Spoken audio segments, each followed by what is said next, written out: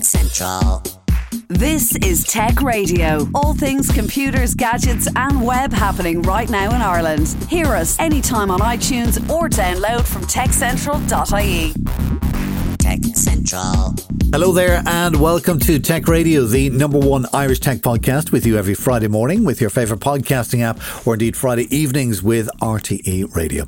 My name is Dusty Rhodes. You're welcome to show number 899, which means we will be kicking off next year with a new century of shows with show number 900, and we have something very special lined up for that. In the meantime, as 2021 draws to a close, I'm joined by our editor-in-chief, Niall Kitson, to kind of look back on the year and kind of ahead to next, and we've thrown a kind of a top five of what we liked from this year and a top five of what we're expecting and looking forward to for next year. Do you think 2021 was a good year for tech?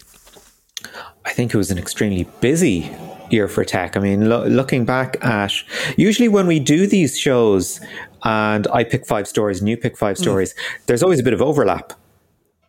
This year, not so much at all. No. I don't think we've any overlap whatsoever. Well, I just took a kind of a different take on it. Instead of kind of doing the stories, I just kind of went with tech changes that I've noticed rather than, banging it down to particular stories. So different point of view.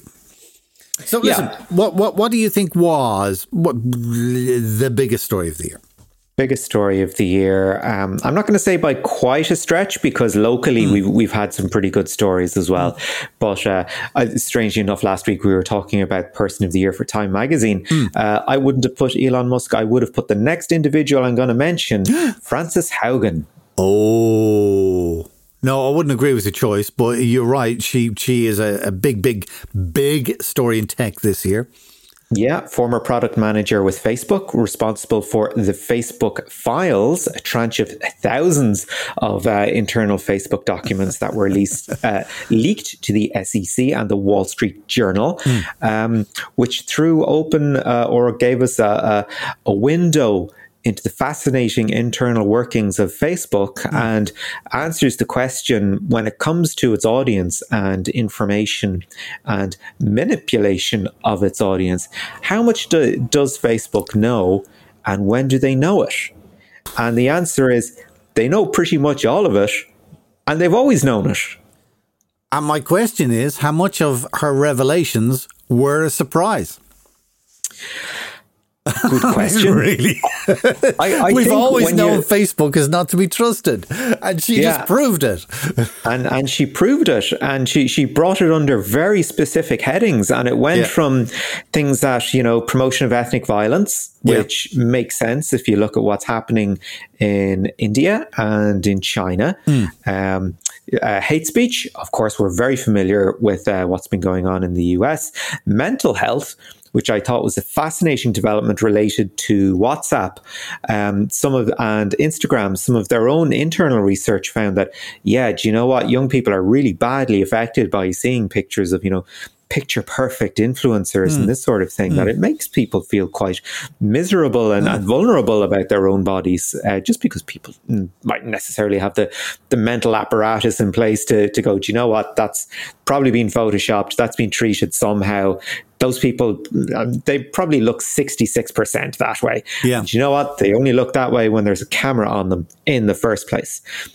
Also then looking at things like human trafficking and preferential treatment given to certain users on the platform. But most importantly, and this is what's going to bite them in the end, misleading investors. You never mess with the money. No, you certainly do not. Ask Al Capone. That's how they got Al Capone. They got him on the tax. They got him on his taxes. So, all this, the moral argument is well and good, and it gets, us regular people annoyed for a week, and then we go back to the platform. Whereas it's, if you start annoying investors, like Frances Haugen gave an interview to 60 Minutes, and Facebook's market capitalization dropped by $6 billion. That was a very expensive interview. Very big. I actually think, kind of in relation to that, one of the big stories, if you like, of the year was just the fact that Facebook changed to, not that they changed it, but they brought in the whole metaverse thing. And what they're trying to do is they're trying to distance Mark Zuckerberg and the overall company away from Facebook, as it were. So it's kind of like, well, here's Metaverse. That's the parent company, and this is where we want to go. And Facebook is just one of the little things that we do. Yeah, I think Meta as a brand has been very clever because, people like Instagram. They like WhatsApp. They don't want these things to come under an official Facebook umbrella. That'd be terrible. Yeah. Also, we've got Facebook Messenger already. Why would you want, does that mean you're going to take it into WhatsApp by Facebook? Yeah. It makes no sense when you can just keep it as Instagram. Or when you can just keep it as WhatsApp. One of my top tech stories of the year is kind of Facebook related. It's to do with, have you seen this Remarkable 2 tablet? No. Or heard of it? Okay, it's kind of like it's like an e-reader, like the Kindle Reader or whatever, or Kobo or one of those, except you can actually write on it. Okay, so the whole idea is it's to replace a notepad or whatever, and you're able to write on it. And then if your writing is good enough and the software is good enough, it's able to change your handwriting into text. You're able to upload it to Dropbox or Google. You could email it, all that kind of stuff. And it's basically just making digital notes, so you're not using paper anymore. You can draw on it, and you can do it at whatever. All right, lovely piece of kit. All right, and I'd love it. Problem is that they sell it. I think it starts at 400 quid or something like that. But in order to use it, you also have to buy a pen. Okay, right? You can see where this is going. Yeah, and the pen is like 120 quid or something like that, all right? Yikes. And then on top of that, then they've brought in a subscription where you have to pay in around a tenner a month or something like that in order to be able to upload your documents to Dropbox or Google or wherever it is. All right, so kind of, not great, all right? But here's what makes me laugh. It comes up on my Facebook all the time because obviously I'm interested in it, so I just see the ads all the time for this Remarkable 2 tablet, all right? I urge you to just search in Facebook for Remarkable 2, all right? And see some of their ads, because underneath the ad you'll see 492 comments, all right? And all of the comments are, too dear, way too expensive. Why the subscription? This is a rip-off. It's expensive, and then I have to buy the pen as well. Oh no, I'm getting an iPad. Somebody else says I got the Kobo, blah blah blah. Somebody else recommended another thing. Do you know what I mean?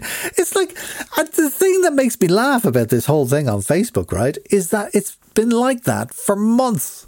They keep advertising, and they keep getting hundreds of comments dissing their product. Why? It's all about engagement, Dusty. No such thing as bad publicity. Well, I agree there's no such thing as bad publicity, but in order to balance the bad publicity, you have to have good publicity. It's like what we always said, like kind of a friend of mine was doing an article yesterday. He teaches people how to be radio presenters.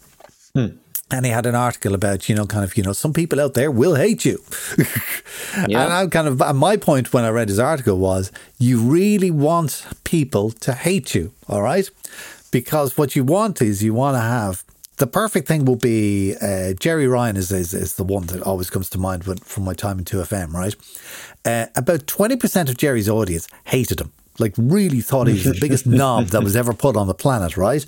But that meant that 80% of his audience loved him. All right? They thought he was great and da-da-da and all that kind of stuff. He encouraged passions and people had strong feelings about him, all right? Which is fantastic. I would much rather be that kind of a person than to be somebody who's just bland and in the background and is just wallpaper. Yeah. And the funny thing about it was the 20% of people who hated Jerry Ryan were the ones who listened more often than anybody else. They hate watching. Well, it's just it gave them something to do. It's like, I'm going to listen to that fecker today. That'll give me something to complain about. Yeah. Kind of like The Walking Dead. I despise that show. I loved it for so long, and then I hated it, and now I don't watch it anymore because my mental health is more and it's the same valuable. With reviews. I don't know what you're like with reviews online, but normally when I'm looking at reviews, I'm looking at lots of people saying very complimentary things because that's mainly what they do. And then you've got a number of people in there who go, oh no, it's rubbish because. And it's kind of like you're looking for the balance. I'm always suspicious if it's all people who hate or it's all people who love. It was like, no, you need a little bit of balance in there, and it's all supposed down to the... But and anyway, remarkable too. Who's doing the loving and who's doing the hating. Very important. Okay. Now, there's one other big story of the year. I won't say COVID related, but certainly health related. Yeah. Is the hack of the HSE IT system. I guess proof that, somebody somewhere is always watching. We can't think that we're little old Ireland anymore. I think this was a pretty good awakening. As we now know, ransomware email was sent to somebody in the HSE around the 16th of March. They opened it on the 18th, which gave access to the hackers who went in and checked out what was going on in the system until May. And then they triggered their Conti ransomware. And what that does is it steals the files on your computer, then encrypts your computer, your servers, your workstations, basically locks you out. So they've got your data already. Traditional ransomware would be like it locks you and you're like, okay, pay me X amount of Bitcoin and we'll call it quits, Whereas Conti actually, they made sure they stole your data as well and issued a ransom of 20 million euro, $20 million. Sorry. Pay us this and it'll be all good. Government came out and said, no, not paying it. If memory serves, there was a small leak of data onto the dark web just to prove that, hey, we actually have this stuff. So as we said before, pay us. Once again, government said, no, we're not paying you. And by some, inverted commas, miracle, the decryption key was sent to the HSE and the system was unlocked. But of course, the HSE had to come out and go, look, okay, here's what happened. Our systems are basically a hodgepodge of things that came from other health boards, other everything, and it's a bit of a mess. There is no strategy put together when it comes to what our IT systems actually look like. So therefore, it made it quite easy to get into some parts.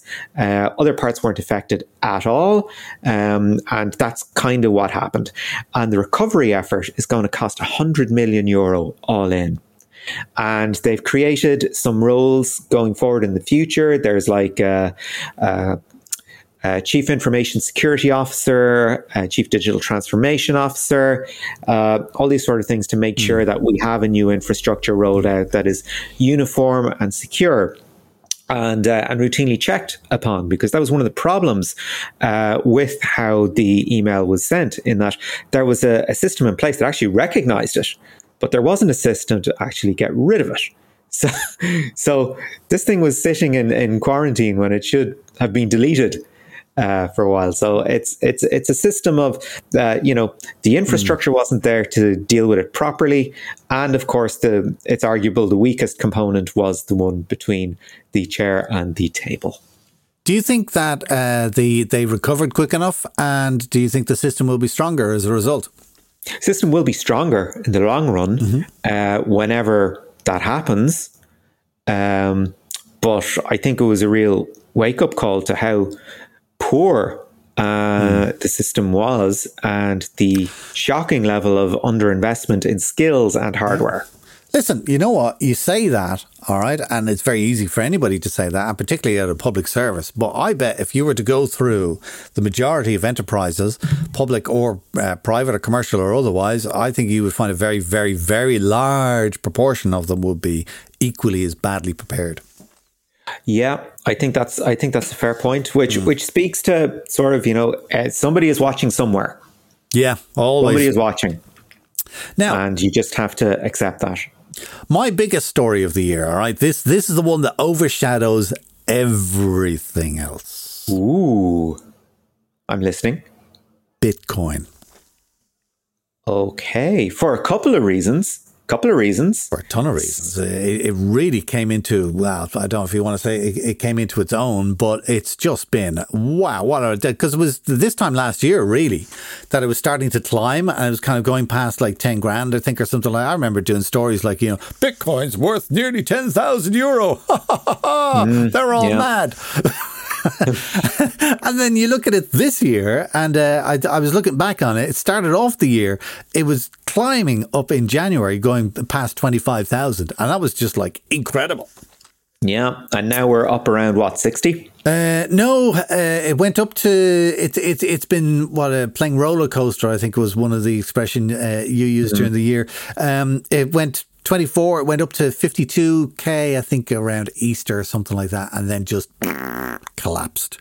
And then it was building up then up to November, where it went up to 59,000 euro, all right, per coin, and now it's collapsed again in the run up to Christmas. Well, certainly at the time of recording, I think it's around 40, early 40s or something like that, like, you know. But I just think it's been a phenomenal year because it's brought in the whole thing of cryptocurrency and digital money that is not controlled by a government, as most other currencies are. I think it's interesting that Ecuador have brought it in as an official currency in their country. I think it's interesting that we have a lot of investment schemes and pension schemes and stuff like that, putting some money into Bitcoin because I think there could be a future in it. I think it's interesting that Visa are pushing it because they're now going to offer people to make transactions or something like that. They're doing some kind of an educational course anyway with banks around the world. Visa are, because they're going to get involved in it as well. So it's interesting, kind of like the big players, if you like, in the conservative financial world, if you like, who are getting involved. And then the other thing that I think is really interesting about Bitcoin is that it started everybody talking about blockchain. Yeah. And just blockchain as a concept, all right, for keeping data and for exchanging data. So I think, you know, there's definitely something in this, and I think it's going to keep on rolling. Yeah. Well, a couple of interesting things happened in crypto this year. China banned crypto. But there are still server farms all over the world mining crypto, which take up as much energy as Argentina. Yeah, just running all the time trying to mine Bitcoin, of which there's a ceiling of 21 million. Yeah, I think 18 million have been mined at the moment, so it gets progressively harder and harder. Yes, to actually mine any. And yeah, I think the Ecuador story is absolutely fascinating. Some people have said it's a publicity stunt. The president of Ecuador has called himself the coolest dictator in the world. He didn't say dictator, did he? Certainly did. He certainly did. So I think this is him, you know, being down with kids, although he's a very young man in and of itself. And mentioning blockchain, we talked to a woman a couple of years ago who had a company called Mycelium, and what she was doing was helping musicians track their royalties and everything they're done through blockchain. Wow, that's a job. Yeah, because you know yourself how difficult it is to track royalties. What were you being in the broadcasting industry for so long? It is. It's quite incredible because you think that, you know, say Paul McCartney owns all of the Beatles songs. But no, he doesn't, because he did a deal with the record company and he sold his rights to the ownership of those songs to his record. And then they sold them on to somebody else. Then Michael Jackson bought them at one stage. Then somebody else has got them. Do you know what I mean? And now poor old Paul McCartney's trying to buy his own songs back, like, you know. It's and then there's all kinds of stuff like using music for movies or in podcasts was the thing we were talking about the other day. And, you know, quite often there are people paid to hunt down the owners of a piece of music. Or a specific record. Anyway, that's a whole other different story. But anyway, Bitcoin and blockchain, I think, is definitely, I think 2021 is the year that it arrived, if you want to put it that way, in a big way. And I think it's here to stay. It arrived and people took notice and went, jeepers, this is actually a threat. Now, speaking of a threat, something Apple were not happy with for a long time. But the EU and I dare say the US are coming down hard on them, and quite rightly so, in favour of consumers. What is it? Quite rightly. The EU is looking to enforce the right of repair, which for those who don't know, this actually originated in America when it came to farm machinery, where you had people working on fairly remote farms with an awful lot of heavy machinery like tractors that are increasingly complicated and come with computerized systems. The original thinking was, hey, if you've got a John Deere tractor, you need to go to a John Deere dealership so they can sort it out. To which people were saying, my nearest dealer is like 1,000 miles away. That's not practical. And I'm not waiting, weeks for a guy to come out and I should be able to fix this myself. I'm handy enough. Yeah. So the state of Wisconsin, I think it was Wisconsin, passed the first right to repair law that said, you know what, if you can fix this yourself, you can get the parts yourself, you can fix it, it shouldn't void your warranty. But this is out of necessity. So Europe is enforcing a similar thing with consumer electronics. And they have said that you have the right to repair your device, and a third party does as well, which is really important because, as we know, there are shops that will fix your phone, put in your battery, etc., etc. Very often they will give you a little thing going, by the way, this will void your warranty because Apple isn't doing this. So the directive says that not only should you be able as an individual to fix something, the thing should come with instructions on how to do so, but most importantly, you should be able to do it using commonly held tools. Oh, I missed that bit. Yeah. How can they possibly enforce that?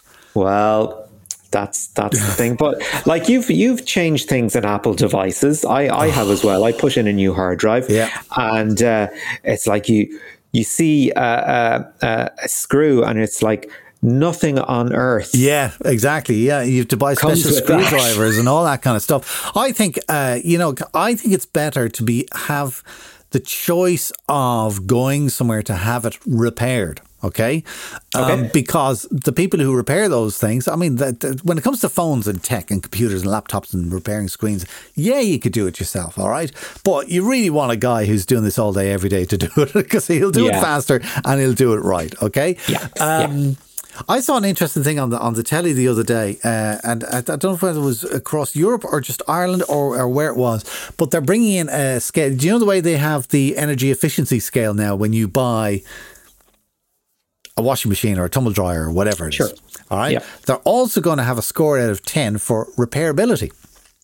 Yep, very important. iFixit do that as well, sort of the company in America. I forget what number scale they rate it, but at the moment, Apple products are like the worst. Oh, absolutely. Appallingly bad. But I think that's great. So when you go out to, and as you say, the whole thing, we've been watching about Apple and repairing those products. It started with farm machinery, where the right to repair here in Ireland, and we're thinking, yay, great, we can get our smartphones fixed, but it also applies to washing machines. And washing machines are kind of like, you're banging your head against the wall because everybody has had a thing where the washing machine is gone and you've got to get a guy around to repair, and you look at it and you go, oh yeah, the old PCB board is gone on that. It'll be 150 quid. or whatever, But it's better. Taps it with his foot and goes, "Oh, that's a bad one." Whichever, yeah, and all that. But I think right to repair is a huge story and a great improvement. What else have we got this year? Apple, just very quickly on my radar this year. One of the things that came up in conversation was what was my best buy of 2021, and without doubt, hands down, the Mac Mini M1. The Mini, not the Air. No, I didn't bother with the laptops or anything like that. And I just wanted to try something. It was, I think, 700 quid or something like that. And I kind of, okay, I'll try it. And off I went and I tried it. It's just an amazing piece of kit. And especially when you think that it's the Mini. Do you know what I mean? Yeah. This is kind of like their ultra small form factor, whatever, So yes, I'm far more inclined now to buy a Mac Pro. Which I know is going to cost me like nearly $3,000 or whatever, but I know that the power will be there and it will last me for years. But that was when it comes to looking back on tech in 2021, that was definitely my buy. Sad news as well in 2021 with the Science Gallery. Yeah, I've got two stories to sort of round out the year, but I'm going to amalgamate them into one because I think these are both things that are bad for Ireland's Ireland's tech sector in terms of community building, in terms of outreach, in terms of making science palatable to young people, promoting the sciences as a career, promoting technology as a career path. So we had two things happen that I found to be very unfortunate, and I'll go through them in order. One of them is the winding down of the Digital Hub Development Agency. Now, the Digital Hub has been around since 2003, and it's been pretty much the epicenter of Ireland's tech scene until things, really exploded, and now we have what they laughably call Silicon Docs and all that sort of thing. So you over the course of its 19, nearly 20-year history, the Digital Hub had companies like Havoc, Stripe, Amazon go through its doors. It's had, a total of 50 companies, employed a couple of hundred people. And they've also got great programs, like they've got an artist in residence, they have a photographer in residence. They have, they run courses to get kids involved in using tech creatively. They've also got digital literacy courses for sort of older people to get them confident in using tech, which is super important, seeing as everybody is kind of locked down at the moment. So having any sort of facility like that. It's also involved in the Smart D8 project, I believe, that we talked about earlier this year.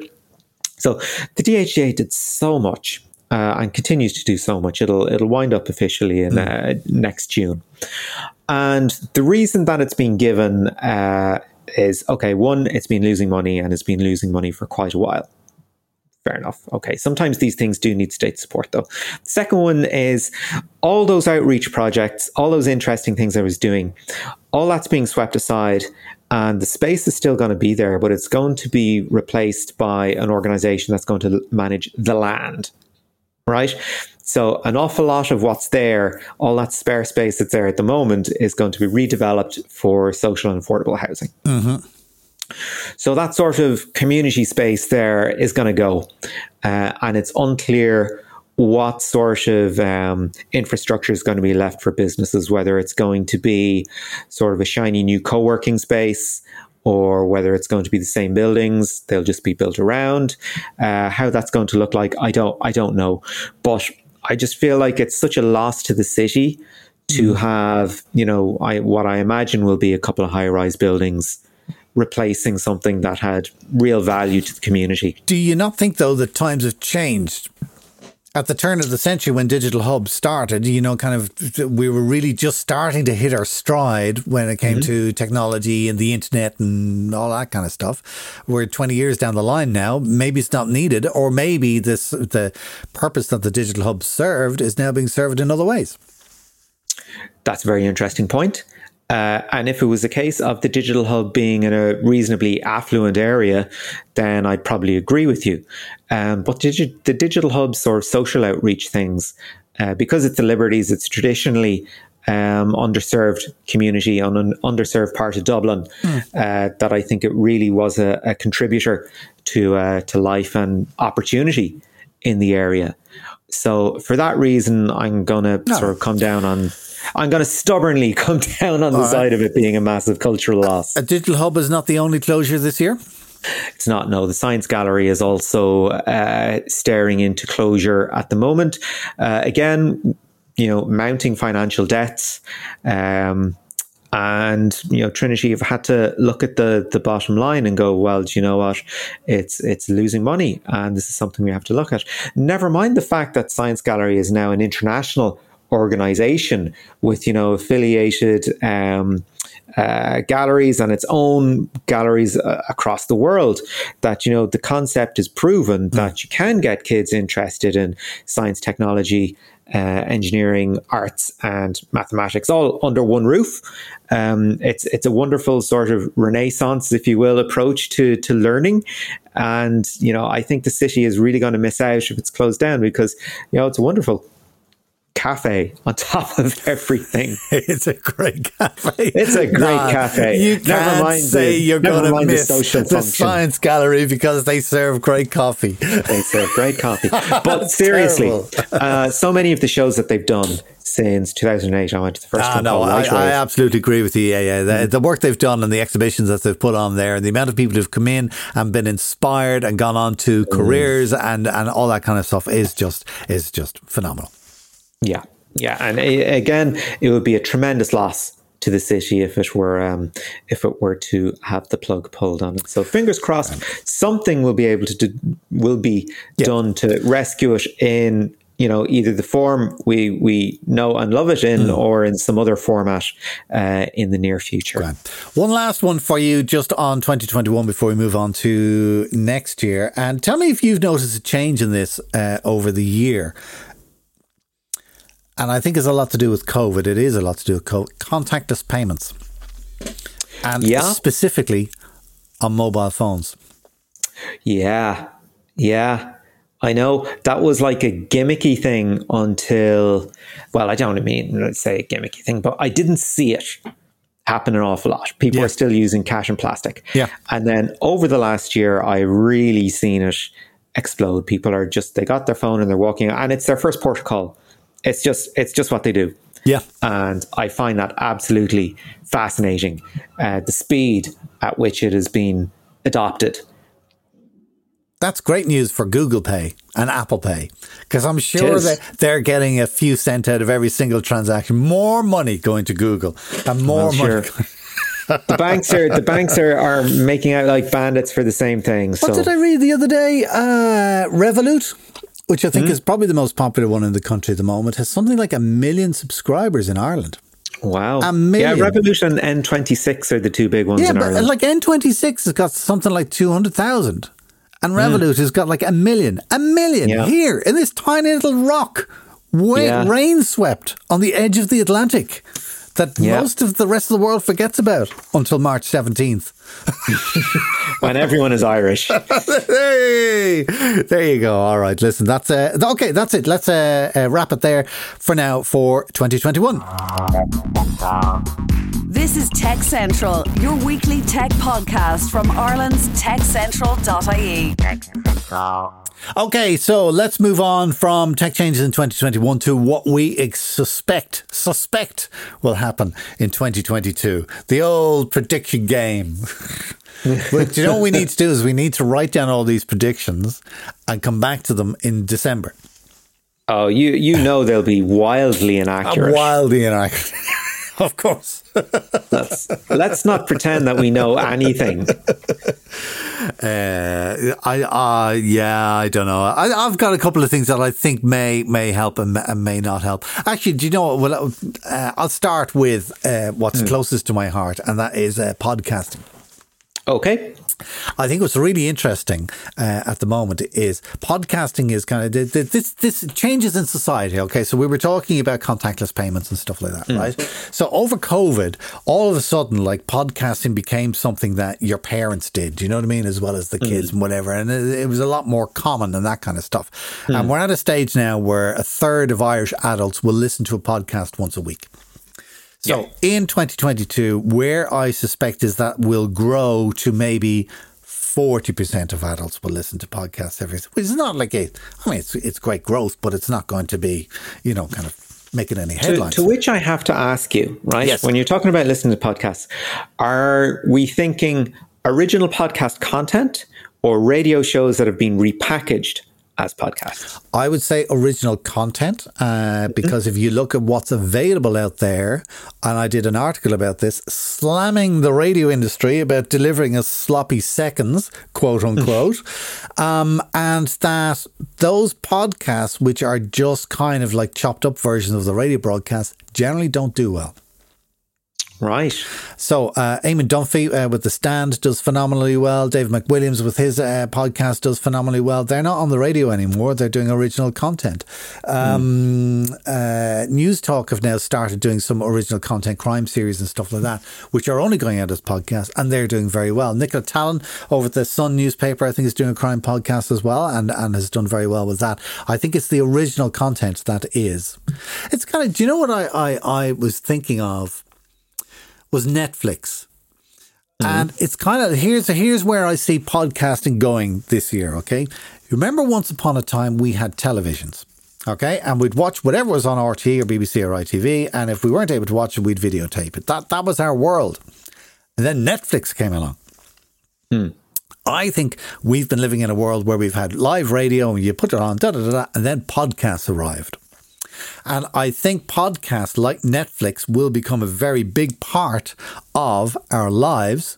It's not going to kill radio as the same way Netflix didn't kill television, but it's going to be another big significant player, and I think that's where podcasting is going to fall in for two reasons. As I say, a third of people are listening at the moment. That will grow to maybe 40 or over 40%. But the other thing that's really interesting is that of the people who do listen to podcasts, they are listening to more and more and more shows. And what you're finding is somebody who would have listened to a podcast once a week a year ago is now listening to 2 or 3. Yeah. And it's just that kind of growth in listening. And I think that'll be, there's a whole load of other things about podcasts, which I won't get into, but just the fact that it's going to become more a fixture in our daily lives. And I think radio is already suffering as a result. Well, here's a quick question for you on that, because as Irish people, we're very good at listening to the radio. We were. Like, what is it, like 89% or something listen to some class of radio daily? Nope. At the turn of the century, I'm saying that a lot in this podcast, in and around the year 2000, 89-90% of Irish people listen to radio every day. Today, in the JNLR just announced a couple of weeks ago, it's 80%. Right. Big drop. Now, and this is where I get on my DAB horse. In the UK, in the year 2000, it was 89-90%. And today in the UK, it's 89 or 90%. Hasn't dropped. All right, because they have been changing the radio industry and bringing in more content and more choice and da-da-da-da. We haven't done that in Ireland, and as a result, we're losing audience. Do you know what's really shocking? In Dublin City, younger demos, I think under 35 or under 25, less than 60% of people listen to the radio. Wow. That's getting down to half. All right. Now, when you start to kind of look and you kind of go, hang on a minute, you mean half of the kids these days don't listen to radio at all? That's a huge change.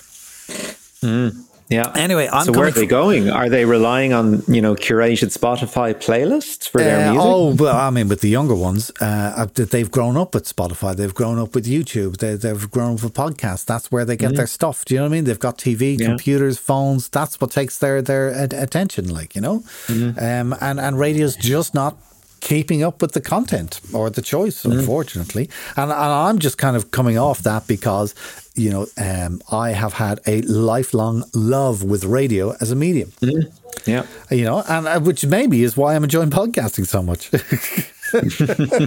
No, but seriously, like, podcasting is great. It's, any topic that you wanted, that you're interested in, there's probably a podcast for it, of varying levels of quality and stuff like that. But, for us here in Ireland, and we like a little bit of tech talk and just to hear what's going on in the industry, so you and me rabbiting on every week, that keep you company while you're walking the dog or, doing the hoovering around the house or whatever.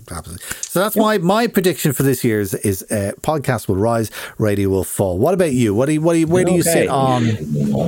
All right. My first prediction for 2022 is that digital fatigue is going to get worse as we face into another year of remote working, whether we like it or not. And productivity gains will plateau. We're not going to get more and more productive. We're just going to get to the level we're at now, or maybe a little better, and then things will level off. Yeah. And there's a couple of good reasons for that.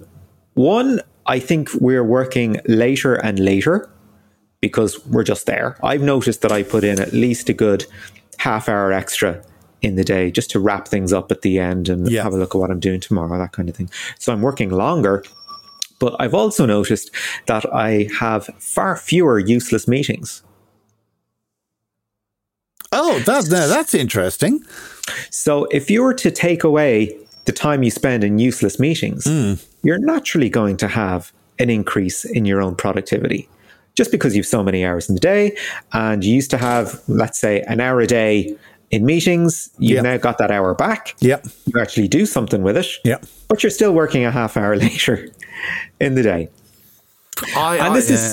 This is something that seems to be widespread across the corporate world, and it's exposing which jobs are actually useful and which are particularly useless. because you would have had an awful lot of corporate jobs that are based on sort of FaceTime and being seen to be doing work. And once that opportunity is taken away, an awful lot of jobs are kind of, all of a sudden you've very little to do. You've nothing to facilitate. You're just kind of, what are you doing? Like scheduling your next Zoom call? Like it's tough. It's tough. And it has exposed a lot of jobs as not requiring an awful lot of effort if you don't actually have so many meetings to actually attend. So that's kind of a problem. Another one, of course, is digital fatigue, because we're relying so much on the quality of our internet connections, but also because we're home and maybe we don't have that commute. We've got a little bit more time to kill, maybe we do, but the avalanche of content that's out there and the things that create buzz, there seems to be something new every week, and this sort of need to keep up with everything. Let alone keep track of what your kids are watching, or what people are mouthing on about at Twitter, or maybe an interest you want to develop yourself. It's very tough, and I think people they're getting pretty tired at this point. Do you think 2022 is the year that the population of Earth all turn into goldfish? Well, the population of Earth is actually leveling off, which is kind of odd.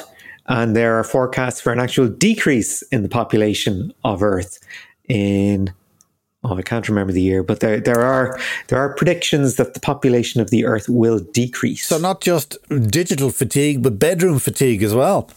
Evidently. Shocking. I think one thing I'm going to be interested to see throughout the year is artificial intelligence. We've been talking a lot about it on the podcast over the last year. I think that's going to grow and grow. That's the only way that it's going to go. Do you know what I think is going to happen in 2022? I think hackers are going to start using artificial intelligence. Well, I mean, you could argue that bots are sort of a very rudimentary version of AI. Yeah, well, I think I think they will get more and more, and the stuff that is being sent to you with these phone calls and texts and emails and everything we get are going to get more and more personalized and more accurate, which is the dangerous thing, because at the moment they're calling you from, the Bank of Cyprus or whatever, of course everybody's going, I don't have an account where they go away. Yeah. But if they actually call you and say, oh, you're a Bank of Ireland customer and your account ends with the numbers 1, 2, 3, 4, you kind of go, oh, hang on, maybe this is the bank. I don't know, but they could use AI for evil. Oh, anyway. Governments are doing it at the moment, especially with facial recognition, where you have dubious accuracy with it in a lot of cases, especially with people of colour. There's been a lot of pushback, though, on facial recognition this year, and I believe a lot of the states in the United States have outlawed it. And Amazon themselves were developing it, and they said, no, we're not going to do it anymore, or certainly we're not selling it to the police. Yeah. It's the problem of inherent bias as well.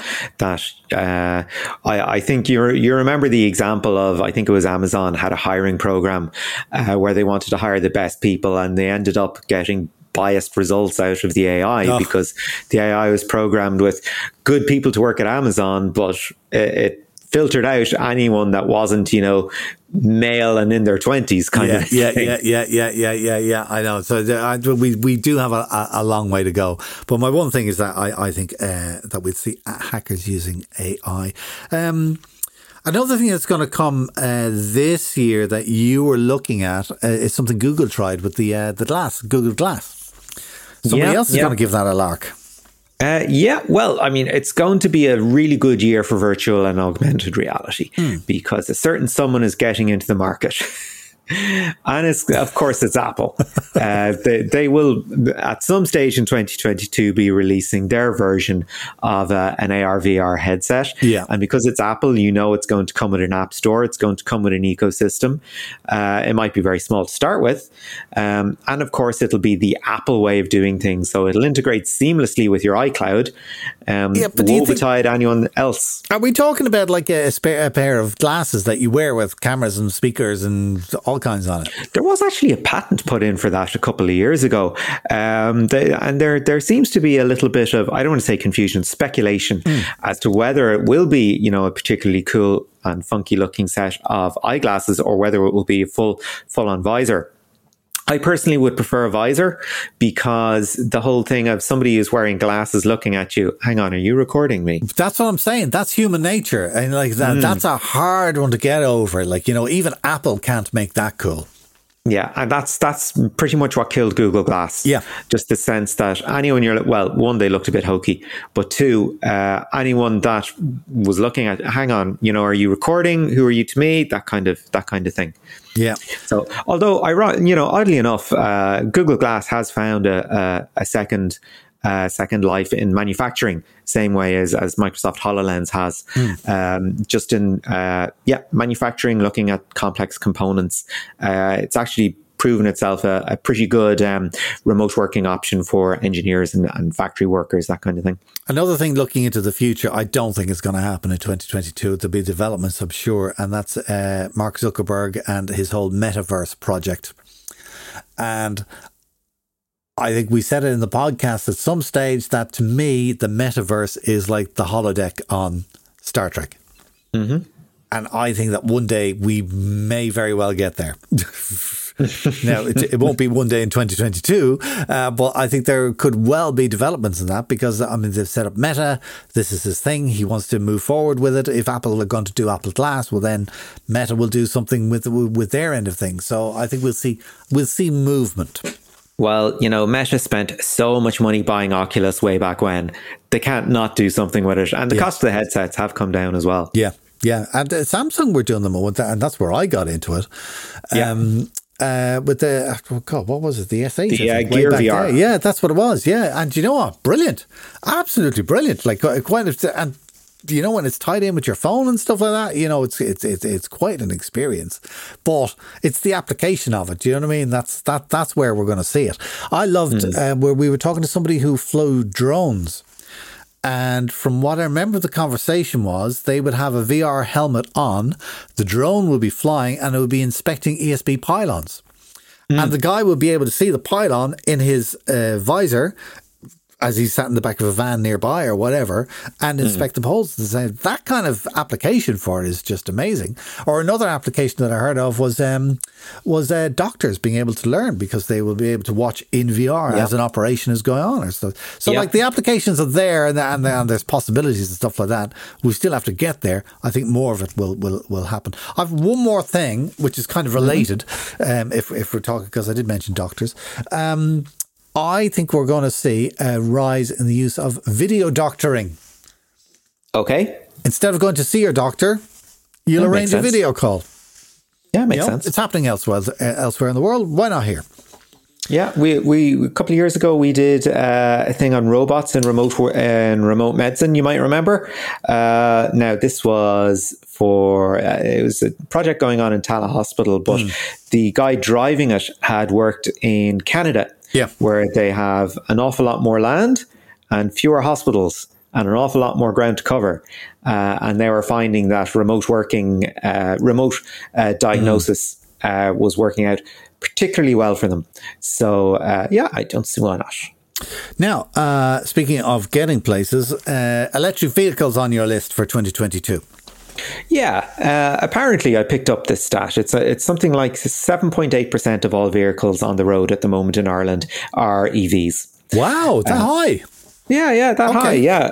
And bear in mind, you know, there's a government grant in place to help you buy one. I am seeing more and more, but approaching 10% is good, yeah. It's pretty damn good. ESB owns the infrastructure at the moment, but I can see a natural scaling up of that as we go. I think they've like 1,200 charge points around the country at the moment. And I think one of the problems people have about taking the plunge with an EV is going, what's the range on it? You know, am I going to get stuck in the middle of nowhere? And, you know, my car is going to stop working. I think more charge points, the more people will lose that particular fear. And I think charge points are pretty unobtrusive compared to vehicle pumps anyway. I mean, there's a couple around the corner from me and you wouldn't really notice they're there. No, they look fine on their own. until the car comes along and starts charging, and then it just looks stupid with the big wire coming out and plugged into the front of the car, the side of the car or whatever. I think that's funny. I think the problem with the charge points is how long does it take to charge your car? Because at the moment, like, you rock up to a petrol station, 60 seconds filling up with petrol and off you go. Will EVs ever be able to do it that, or I like the hybrids. Now, I don't have an electric car at the moment. If I was going to buy a car, I would probably buy the hybrid, because I do have that fear of I could be in the middle of nowhere, nowhere near electricity. What am I going to do? So, I think having that mix. And then there was a law brought in this year as well, where if you are building a new building and it has X amount of people working in offices or X amount of people in apartments or whatever, that you must provide EV charging points in the car park. Oh, nice. So that's good. So I think, it'll definitely become more and more. It has to, because, they're all, global warming is a huge thing. They're pushing the electric cars. There's all kinds of grants, as you say. It's not going to work until they put more points out there in the world. What else we got? One more to wrap up. Yeah, one more to wrap up, and this is something that I'm convinced is going to happen in 2022. Go on. We're going to go fitness mad. we will re-embrace the quantified self by looking at incredibly fit and attractive people yelling at us in real time, going, "You can do it. Just pedal slightly harder, or lift more weight, or do what you got to." Of course, I'm talking about Peloton, the incredibly exclusive bike / fitness brand, gaining so much traction around the world at the moment. For those who don't know what it is, it's basically you have a really fancy exercise bike that on its own costs about $1,500 at the moment. And then you have an app, if you're so into that, which is $12.99 a month, where you get to watch video tutorials and workouts, which is pretty nice. And then you can decide to go absolutely mental for an all-in, all-access membership subscription at $39 a month, on top of all your bike and all your sort of stuff, and where you get to watch things live, and you get to have different trainers tell you can do it and you're doing fine and all this kind of thing, and you can watch all your metrics. And you can keep track of your goals, and you can do things that you could have done with a bog standard exercise bike that you got for €100 off adverts, your regular health app that you got on your Huawei watch or on your iPhone, and a mate sitting on the couch beside you telling you to keep going. Do you know what? I don't know if you're being sarcastic or if that's what you really want for Christmas. A mate to sit on the sofa and tell me I'm doing really well. How funny, how funny. All right, well, Peloton it is then. Listen, that is it for our show for this year. Wow. Remember, you can get the lowdown on all things tech in Ireland with hourly updates, daily newsletters and more at our website techcentral.ie, or indeed listen to us each week in 2022 online or Fridays with RTE Radio 1 Extra. And of course, next week we will be back for the start of January with show number 900. I tell you.